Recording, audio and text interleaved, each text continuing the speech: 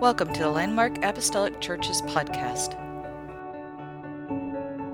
We are spiritual creatures. We are body and we are soul. And if we walk according to the flesh only, we don't feed the spirit with spiritual things, then the spirit begins to wither and the flesh becomes stronger and we become more and more tied to this world. And when the world is destroyed, we are destroyed with it. But our eternal soul will live on. And you want to know why Satan hates us so much? Because he can't be redeemed. He can't be redeemed, and we're doing his job, magnifying God. It was his job. Now it's our job to magnify the Lord. He used to magnify God. Now it's our job. The ornaments that was once adorned upon him is now on our property. It's on our land. The stuff we haven't seen yet, but we have a property purchased for us that the Lord bought for us. Amen. That stuff is just over there, glory land. We can't see it wholly yet, but he's kind of told us what it's like. I can't wait. I can't wait. Brother Doug Hogan to bring the word of the Lord to us today. We're so glad that you're here. Is the newest little Pacheco? There she is. Oh my goodness. Well, welcome her. Would you do that this morning?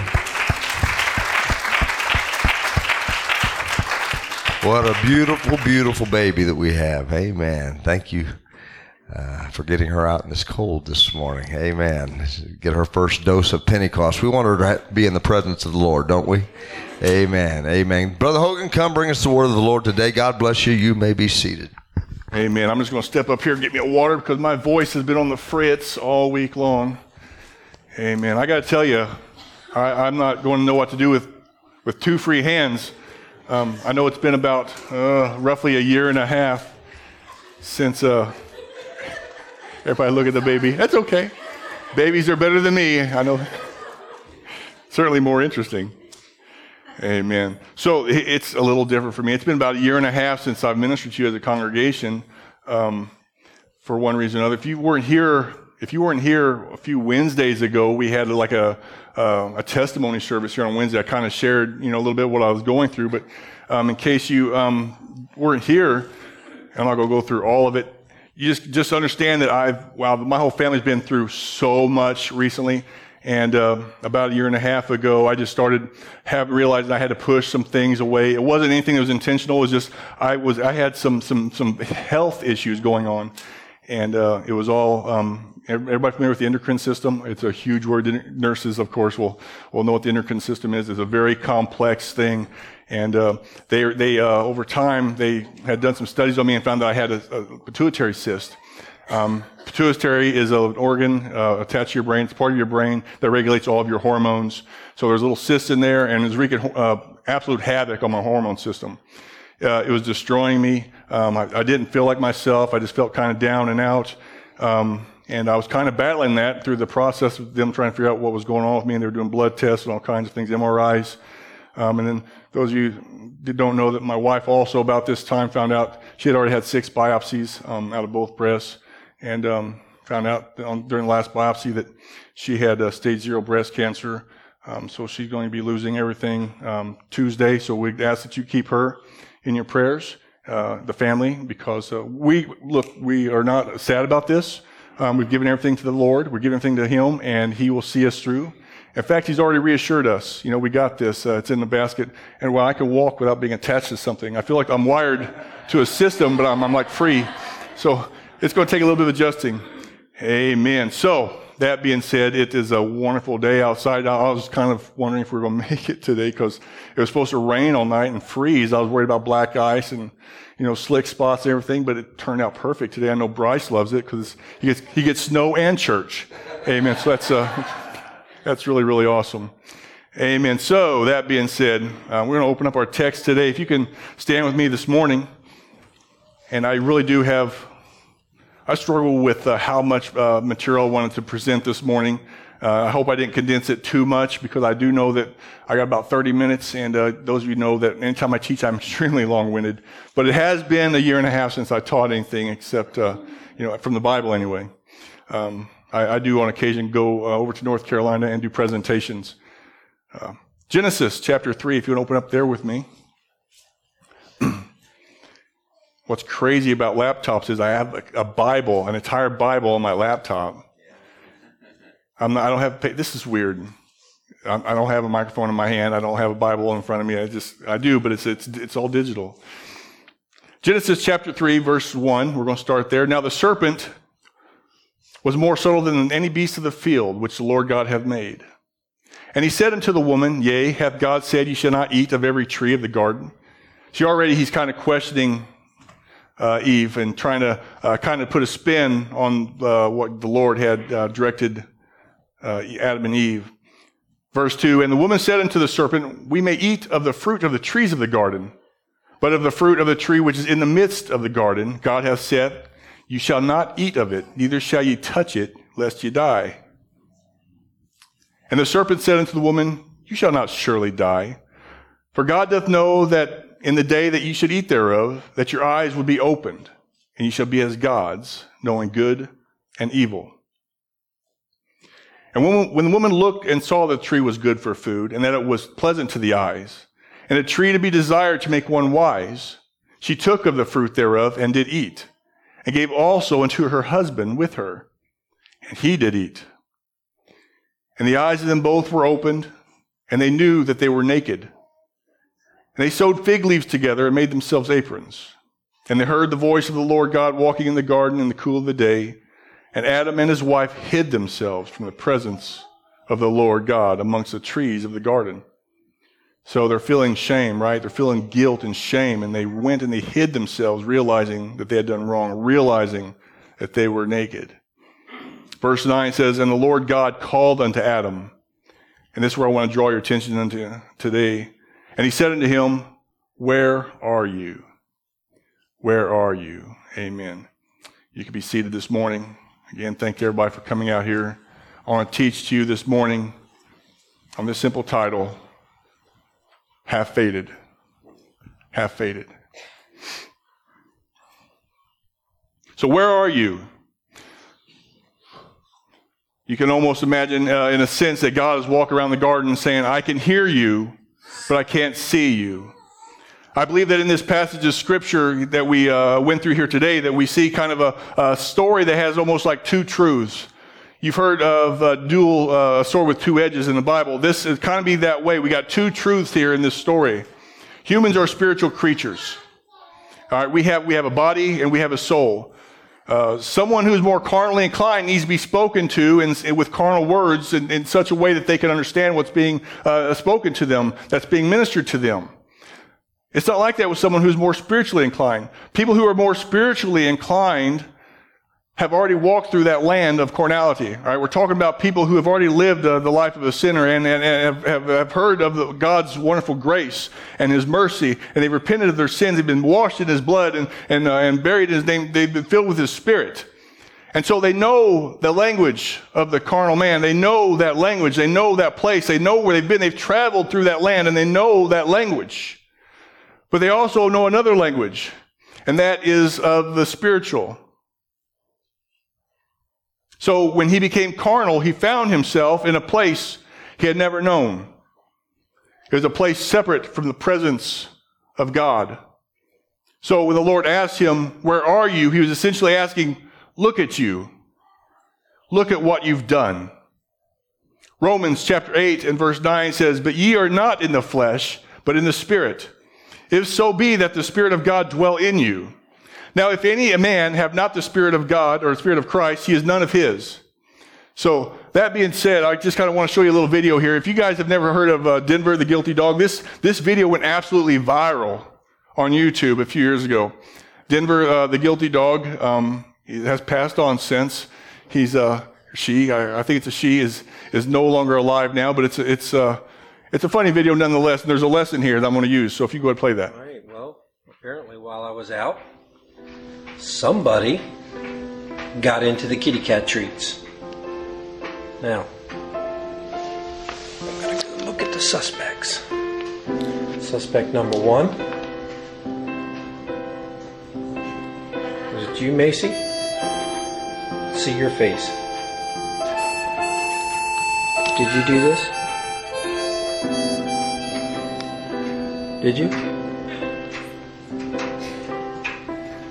I don't think you did. Number 2. What? Did you do this?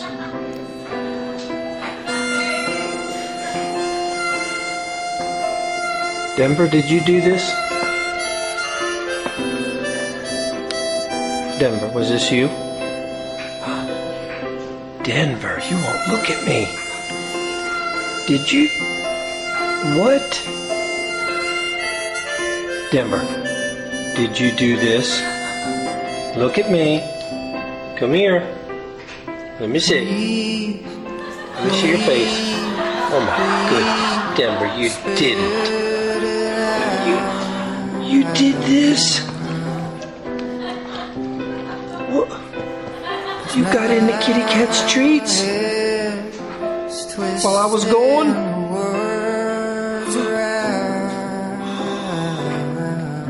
I can't believe it. Are you sorry about it? Okay. You know the routine. In the kennel. Go on. Very disappointed. You're in the penalty box. You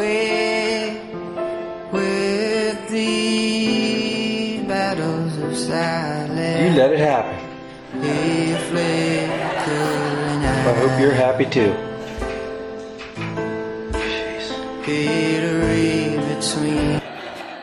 So, those listening out there in podcast land, what we just saw was Denver the dog. She had got into some cat treats and left the evidence behind, which was a half-eaten box of her bag of kitten kibble. I don't know what it was. And the owner had found it and walked up to Denver and said, "Was this you? Did you do this?" And Denver sitting there with her little guilty, I don't know what you call a smile, smirk, I don't know what it was, but she was guilty. She felt the shame. She knew that she had done wrong. She had been discovered. Her master knew that she was the one that ate it. So what we saw there at the end then, after it was discovered by the master that Denver was the one that indeed got into the kitten kibble, he said, "All right, I'm going to have to send you away now to the kennel. Go on." She got up and she walked to the kennel. And then he looked back at the other dog and said, "And you let this happen." So there's kind of an analogy there. We see something similar to this happen in the Garden of Eden. So Eve was deceived by the serpent, and she took the fruit, whatever it was. I believe that it was an apple. We don't know what it was. It could have been a tangerine. It could have been an orange. We don't know what it was. Maybe it's something we don't even eat anymore. Maybe it was one specific tree, and it was the only tree specific in the entire world. We have no idea what it was. But nonetheless, it was there, and she was beguiled by the serpent, and she took it and ate it, and she gave it to Adam, and Adam knew that he was supposed to have it, and he let it happen. He took a bite of it as well, and because of it, they were banished from the garden. In the process, though, we find that Adam and Eve were hiding, and the Lord, walking through the midst of the garden, didn't see them. He's like, "Where are you?" So I believe there that there's also a second truth. I believe also to a degree that when the Bible says we are lost, I take it quite literally to mean we are unseen. In that respect, I believe that the Lord knew that Adam was in the garden. He knew that he was there somewhere in the garden, but he couldn't see him anymore. He was lost. I remember vaguely this point in my childhood. I was young. I don't remember how young. I was young enough that my brother's 7 years younger than me. 6.5, 7 years younger than me. He was young enough to be walking around, talking. He was very vocal. We lived, in my memory, my mom will argue with this point, but I remember it to be an old farmhouse, not a farmhouse really, it was more like a school. It was a schoolhouse that had been turned into an apartment. And we were living there, and it was, I want to say it was in Aiken, Illinois, somewhere in Franklin County or close to around the border of Franklin County. We were living there, and the plumbing and electrical was bad in the basement. I didn't know the basement. I was a kid. I didn't go to the basement. I was afraid of basements. They're dark. They smell bad. They're moist, and there's monsters down there, right? So I wanted nothing to do with the basement. I stayed as far away from it as possible. Well, me and my brother were away doing whatever angelic children do whenever mom's not watching. She was down in the basement, and she was checking the plumbing and the electrical. And me and my brother was outside, and we came into the house from doing whatever we was doing, and Mom must have heard us because she called me by name, called my brother by name, And we stopped. We're like, where's she at? And we heard her call again. We're like, Mom, where are you? I'm down here. We're like, we knew of heaven and hell. So we're down here. I'm down here. So we're looking, and we didn't know where she was at. And we're looking around the house. We go through the kitchen. We go through the bedroom. We go through the hallway. We go through into her room. We go into the bathroom. We can't find her anywhere. We're calling out, Mom, where are you? I'm down here. Finally, my brother, in his innocence and candid, says, Mom, did a ghost take you? So the end of the story was that we found out that there was a basement in the house and a ghost didn't take her. She was just down there looking around. She came up. But it's no surprise to anybody in this room that when somebody's out of sight and you can hear their voice, you're not certain exactly where they are. How many people I don't go very often to Six Flags, but when I go to Six Flags, I love going to Six Flags. I've been to Six Flags when I was a teenager. I can equate to somebody who's taking their children to theme parks and say, yeah, sure, you go on ahead and find Thunder River. I'm going to be over here on the Screaming Eagle with your mom. You stay right there, and we're done with the Screaming Eagle, we're going to come and find you. I'm not talking about kids I'm talking about kids like this. So you let them go and do their thing, and at the end of your Screaming Eagle, you go and look, and they're not there. I lost my kids. My kids are lost. Now, you know that they're somewhere in the theme park. You know they're somewhere in Six Flags, but you don't know where they're at. They're lost to you. Your kids are lost. You can report them lost. If your kids are missing at home for a certain amount of time, you can call the police and report them missing. You don't know where they're at necessarily. Or maybe you do and you call the police, say, hey, I lost my kids, or somewhere, and you know where they're at. But they're out of sight. They're lost to you. How about after the theme park? This is the part we all enjoy, right? You got your key fob, your huge parking lot outside of Six Flags. You walk out. When you park there, there's probably 300 cars. On your way out, there's 10,000 cars. And you're like this, pushing your button on your key fob, holding up way over your head, just walking down, because you can't remember, was it A3 or B3? Was it A2 or D2? R2D2. Those Star Wars fans out there. Some of you get it, some of you don't. That's okay. We'll pray for you. But your car is lost. You're waiting for a signal to be picked up. You're pushing the button on that key fob and you're waiting for your car to receive a signal. Until that car receives a signal from your key fob and makes a sound, it says, here I am. You're not going to know where it's at. The car is lost to you until you know where it's at. There was a time in Luke 15:4 when Jesus was sitting with some tax collectors, and he noticed the Pharisees being their usual selves, all judgmental like about the company that he was keeping. Jesus saw this and said, what man of you, having 100 sheep, if he lose one of them, does not leave the 99 in the wilderness and go after that which is lost until he find it? Now, I can empathize with a shepherd because he constantly runs numbers. I run numbers in my workplace all day long. I've been doing it for 20 years. Numbers. All we do is count. We're not counting sheep, we're counting people. And in a maximum security environment, if you miss somebody, you better go find them. They're lost. And it's very important that you find them or you get fired. So the hunt, now I've never lost a patient, I've never lost an inmate or anything like that, but I have subordinates who have lost them in the past. So they might be in the dining room. Some of you familiar with Chesterfield Health Center, the way the dining room is set up, there's a washroom in there, a restroom. So a patient could go into the restroom when they're supposed to be lining up. And so everybody's leaving out of the dining room and they're counting the patients on the way out.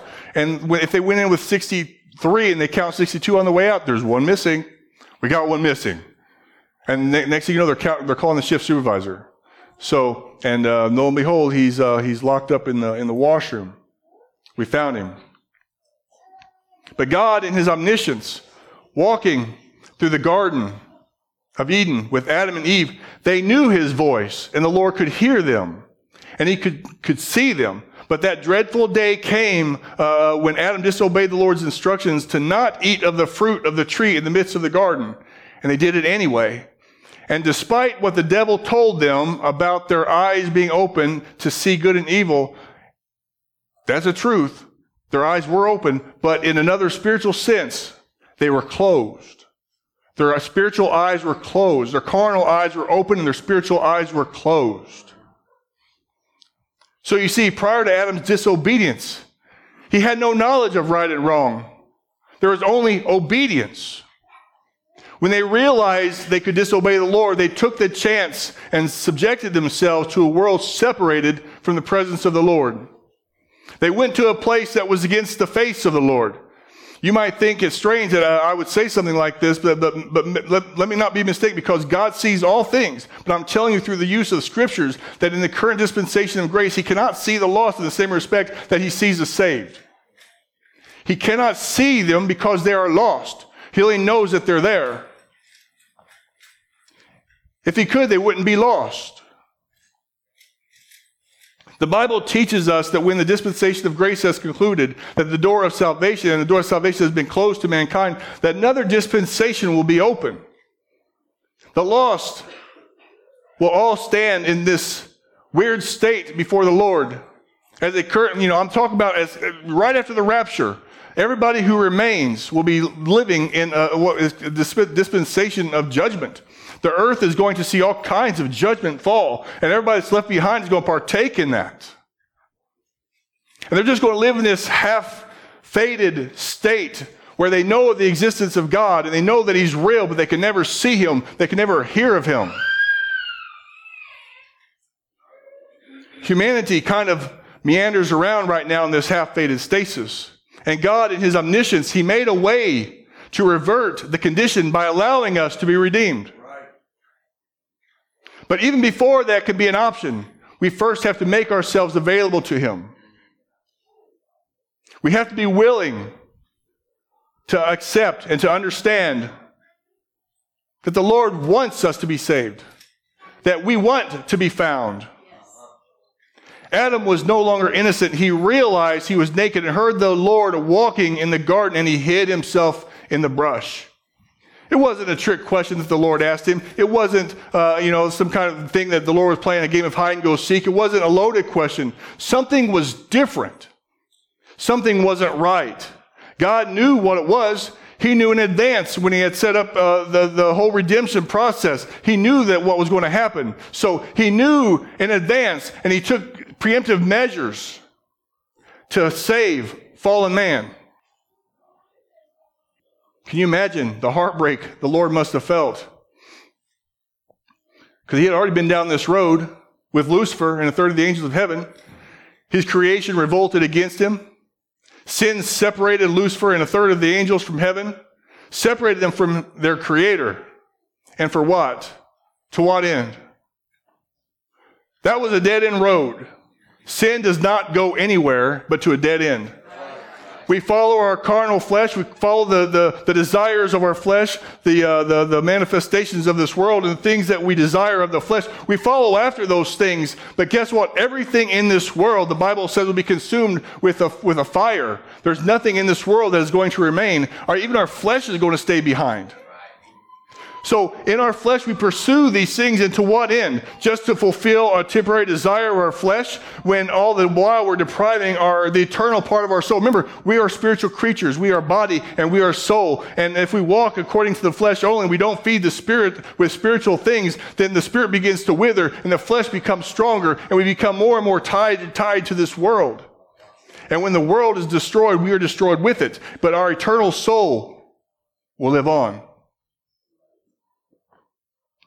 Jesus said in Matthew 7:13, "Enter ye in at the strait gate. For wide is the gate, and broad is the way that leadeth to destruction, and many there be that go in thereat." I can't help to think of the masses that are blindly walking down, I call it Broadway. Look at the lights. The Bible says broad is the way, so I call it Broadway. Look at the lights. They're just mindlessly going down because everybody, they're surrounded by hordes of people. They're doing it. It's in fashion. It's popular. If everybody's doing it and the majority of people believe in it, then it must be the right thing to do. Let's just keep on down this track. Let's just keep walking down Broadway. Hey, we'll keep singing this song and dancing and turn our ears against the Lord because everybody's doing this. But the Bible says that way leads to damnation. And many there be that go in thereat. We be captivated by the glamour and everything that is appealing to our senses. But the part of us that will live forever, it's not being fed. It's not being considered. We just turn a blind eye to it. But whether you want it to or not, it doesn't matter what you believe as far as, I don't want my soul to live forever. You have no say in it. When you were born, you were given the Spirit of God, the breath of life gave you life, right? So you got a body and you got a soul. Your soul goes on to live forever, and the Spirit, which gave you life, goes back to the Lord. Your body remains behind. Your soul lives on forever. Whether you want to or not, you have no say in it. Your soul will live on for all eternity in one of two places. You have no say in it. When you die, you go to either heaven or hell. Now, there's certain caveats that come with being known by name. You might recall the story of Job, how that God's confidence in him was so great that he granted Satan access to Job's life just to test his faithfulness. The Lord knew he would make it. He knew in advance. And you might remember reading about the 7 sons of Sceva in Acts 19, 13 through 15. Certain vagabond Jews, exorcists, took upon them to call over them which had evil spirits the name of the Lord Jesus. We're talking about people who didn't even have the Holy Ghost. They just heard Paul talking about Jesus. They saw Paul and other people casting out, demons using the name of Jesus. So we got these individuals who heard them doing this. And they said, "We adjure you by Jesus whom Paul preaches." And there were 7 sons of one Sceva, a Jew and a chief of priests, which did so. And the evil spirit answered and said, "Jesus I know, and Paul I know, but who are you?" Who are you? He asked. Through Scripture now we see 2 questions posted to the lost. Where are you? And who are you? And we got to consider our, this half-faded state. Are we going to be 1 foot in and 1 foot out? Because when the road forks, you have to choose one way. You can't have both. You can't live in a half-faded state and think that you're going to make it. Let's look at a couple more scriptures. In the book of Psalms 34, chapter 15 through 16, the eyes of the Lord are upon the righteous, and his ears are open unto their cry. The face of the Lord is against them that do evil, to cut off the remembrance of them from the earth. I don't know who in here wants to be cut off. Nobody. Nobody wants to be. I don't want to be cut off. I don't want to be half-faded. I want him to know my name. I want the enemy to know who I am. When I stand before him, I want him to say, "Well done, good and faithful servant. Enter thou into the joy of the Lord." Hallelujah. The Bible says that the world will wax worse and worse. Good will be called evil, and evil will be called good. It's a scary thing to me because these people who walk in this half-faded state are lost from the gospel. 2 Corinthians 4, 3 through 6 says, "But if our gospel be hid, it is hid to them who are lost, in whom the God of this world," it's the little g God, it's not talking about the Lord, it's talking about the little g God, "whom the God of this world," talking about the establishment of the system, the world that we live in, the one that is appealing to all the people who are walking down Broadway, the God of this current world, the one that is pleasing the desires of the flesh, giving us all the things that we want for our flesh. The God of this world hath blinded the minds of them which believe not, lest the light of the glorious gospel of Christ, who is the image of God, should shine unto them. For we preach not ourselves, but we preach Christ Jesus ourselves, your servants for Jesus' sake. For God, who hath commanded the light to shine out of darkness, hath shined in our hearts to give the light of the knowledge of the Lord glory of God in the face of Jesus Christ. We are supposed to be the light. We are the connection to those who are lost.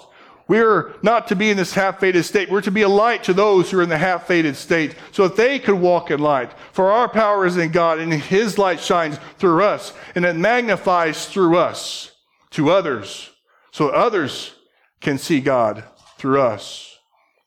Amen. It's a good time now to glance at what Lucifer had. I don't know if it's, maybe I might have heard this here once. I did a study on this years and years ago, Lucifer's ornaments in Ezekiel 28:13 through 15. I love this. This is great. This to me is justice in every way possible. Thou hast been in the Garden of Eden. We're talking, this is the Lord now talking to Lucifer through a prophecy to Ezekiel. Thou hast been in Eden, the garden of God. Every precious stone was thy covering. The sardius, the topaz, and the diamond, the beryl, the onyx, the jasper, the sapphire, the emerald, the carbuncle, and gold. The workmanship of thy tabrets and the pipes was prepared in thee from the day that thou wast created. Pipes is music. So all these beautiful ornaments and music was installed inside of him, and he had one purpose, to magnify God. He was like the king cherub. He was like this, and he magnified God's beauty. But it was through his own ornaments that he became conceited in himself, and he sinned, thinking that he himself could also be God. It says, Thou art the anointed cherub that covereth. I have set you so. Thou wast upon the holy mount of God, and hast walked up and down in the midst of the stones of fire. Thou wast perfect in all thy ways from the day that thou wast created till iniquity was found in you. Waste not, want not. Let me tell you, people, God is a recycler. He's a recycler. He took those stones, he stripped them from Lucifer. He's not as pretty as he used to be. The Bible tells us later on that we're going to look down at him and say, this is him. This is the one that did make the nations to tremble.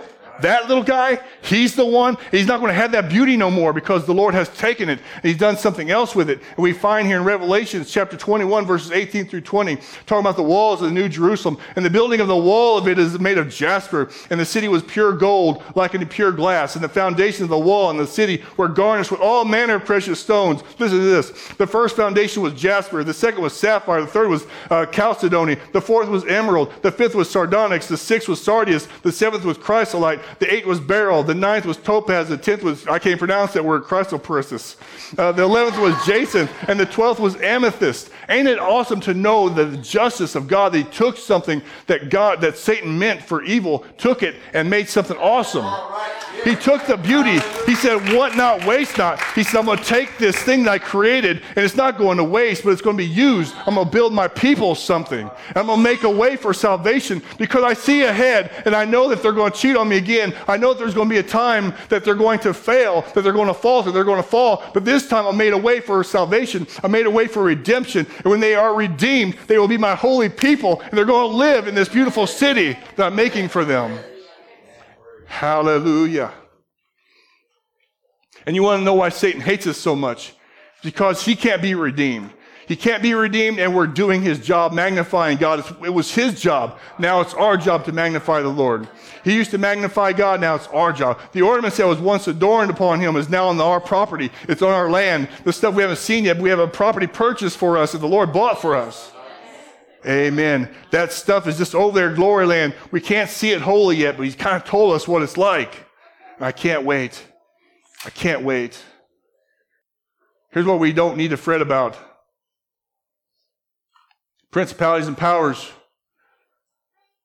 Because our Father in heaven is with us and by our side. Ephesians chapter 6 and 12 says, For we wrestle not against flesh and blood, but against principalities, against powers, against rulers of darkness of this world, against spiritual wickedness in high places. Colossians 2 and 15 says, And having spoiled principalities and powers, he made a show of them openly, triumphing over them in it. Amen. I'm going to ask our music if they can come right now as I begin to tidy up here. I don't want to live in this half-faded state. I don't want nothing to do with it. I felt like I was there for the last year and a half, pushing things away from my plate. You know what I did, though? I stayed true. I kept coming to church. I kept doing what I needed to do to stay saved, but I felt like because I wasn't hearing from God that I was wrong. In my mind, I knew that I was going through something. It was all medical. I had to convince myself of this, and I had to stay faithful, and I had to stay true to the Lord. I want to tell you a little story here as they play a little something. Some of you might have heard this. It's not a news story by any stretch of the imagination. It's probably been used 100 times over. But there was a young girl once walking along a mountain path to her grandmother's house. She heard a rustle at her feet. Looking down, she saw a snake, but before she could react, the snake spoke to her. "I'm about to die," he said. "It's cold for me up here. I'm freezing. There's no food in these mountains, and I'm starving. Please put me under your coat and take me with you." "No," the girl replied. "I know your kind. You are a rattlesnake. And if I pick you up, you will bite me, and your bite is poisonous." "No, no," the snake said. "If you help me, you will be my best friend. I will treat you differently." The young girl sat on a rock for a moment to rest and think things over. She looked at the beautiful markings on the snake. She had to admit that he was the most beautiful snake she had ever seen.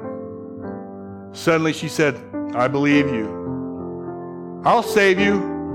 All living things deserve to be treated with kindness." She then reached over, put the snake gently under her coat, and continued toward her grandmother's house. Within a moment, she felt a sharp pain in her side. The snake had bitten her. "How could you do this to me?" she cried. "You promised that you wouldn't bite me. I trusted you." The snake looked at her and said, "You knew what I was when you picked me up." There's something to be learned there. When we walk through this world, it was made for us to live on, but it's temporary. This is just a temporary place for us. Think of it as a boot camp, a training ground. It's a place where we go through life not meandering, but with focus, with intention, with purpose. And we're working our way towards a specific goal. I know we have some veterans in here, and this is something you can equate to. I'm sure there's others. Everybody can relate to this. You set your heart to something, and you have to stay focused on that. If you desire to continue on in this world existing in a half-faded state, then you need not respond to my message at all. Just ignore it altogether. But if you desire to be seen of God, and that He knows you by name, then there are some things you must know. 1 Corinthians 1:21 says, "For after that, in the wisdom of God, the world by wisdom knew not God. It pleased God by the foolishness of preaching to save them that believe." You need to come to church because preaching saves us. It was a couple messages that Brother Jones ministered to a couple months ago in this setting right here that affected me the most and pushed me out of my rut. Preaching saves us. Second, 2 Corinthians 7:10 says, "For godly sorrow worketh repentance to salvation, not to be repented of, but the sorrow of the world worketh death." Repentance saves you. We can't move on in this world without repentance. We can't have a relationship with God without repentance. He can't hear our cries without repentance. That half-faded state, you can kind of use this analogy that we're hiding in the shadows from God, almost in a dark alley that the Lord doesn't walk down. He's not going to know you're there, but if you cry out to Him with a spirit of repentance, the Bible tells us that His ears are open. If His back is to you, He can't see you, but He can hear you. He hears your cries. Repentance saves us. Third, 1 Peter 3:21 says, "A like figure whereunto even baptism doth also now save us. Not the putting away of filth of the flesh, but the answer of God, the answer of a good conscience toward God by the resurrection of Jesus Christ." That means we have to be resurrected like Jesus was resurrected. The Bible says baptism does also now save us. We need to be baptized. Romans 8:9 says that ye are not in the flesh, but in the Spirit, if so be that the Spirit of God dwell in you. Now, if any man have not the Spirit of Christ, he is none of his. It's not good to only be halfway done. I'll repent, I'll get baptized later. I'll repent, I'll get baptized, I'll get the Holy Ghost later. No. Because when the Lord comes back, the trump is sound.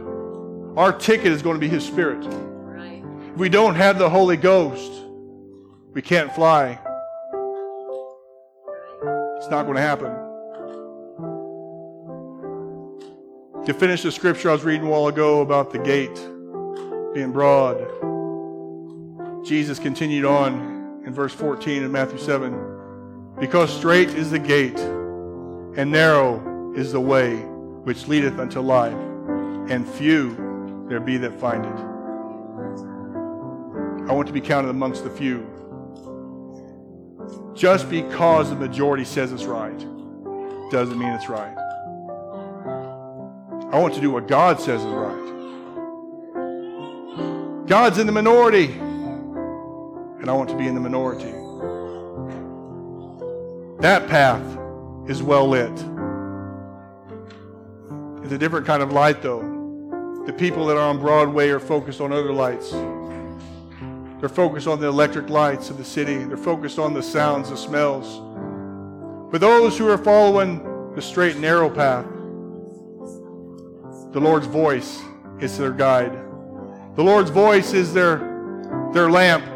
His word is a lamp unto their feet and light unto their path. The Lord knows their name, and He sees them. They know where they are.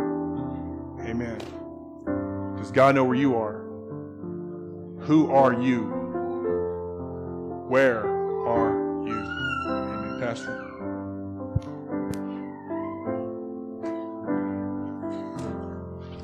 Appreciate that good word this morning. There's one thing I was noticing as Brother Hogan was teaching today. I looked it up in the Bible. You know, Satan, through the serpent, told Adam and Eve, you're not going to die. But if you go back just a few verses, you'll see where God said, the day that you eat of that, you'll surely die. Neither one of them were lying. They just had a different definition of what death was. See, God was talking about a spiritual death. Satan was talking about a temporal thing. He said, you're not going to die. What are you talking about? Die. That's because the definition that God has for dying and the definition that Satan has for dying are two completely different things. And that's why Satan will try to tempt you with everything that pleases the here and the now.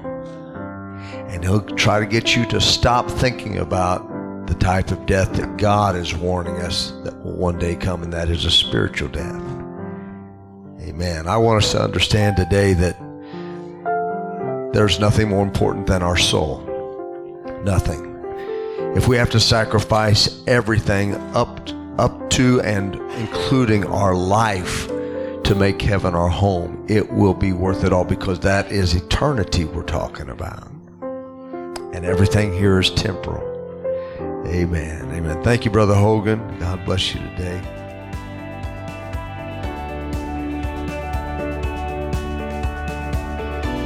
Thank you for listening to the Landmark Apostolic Church podcast.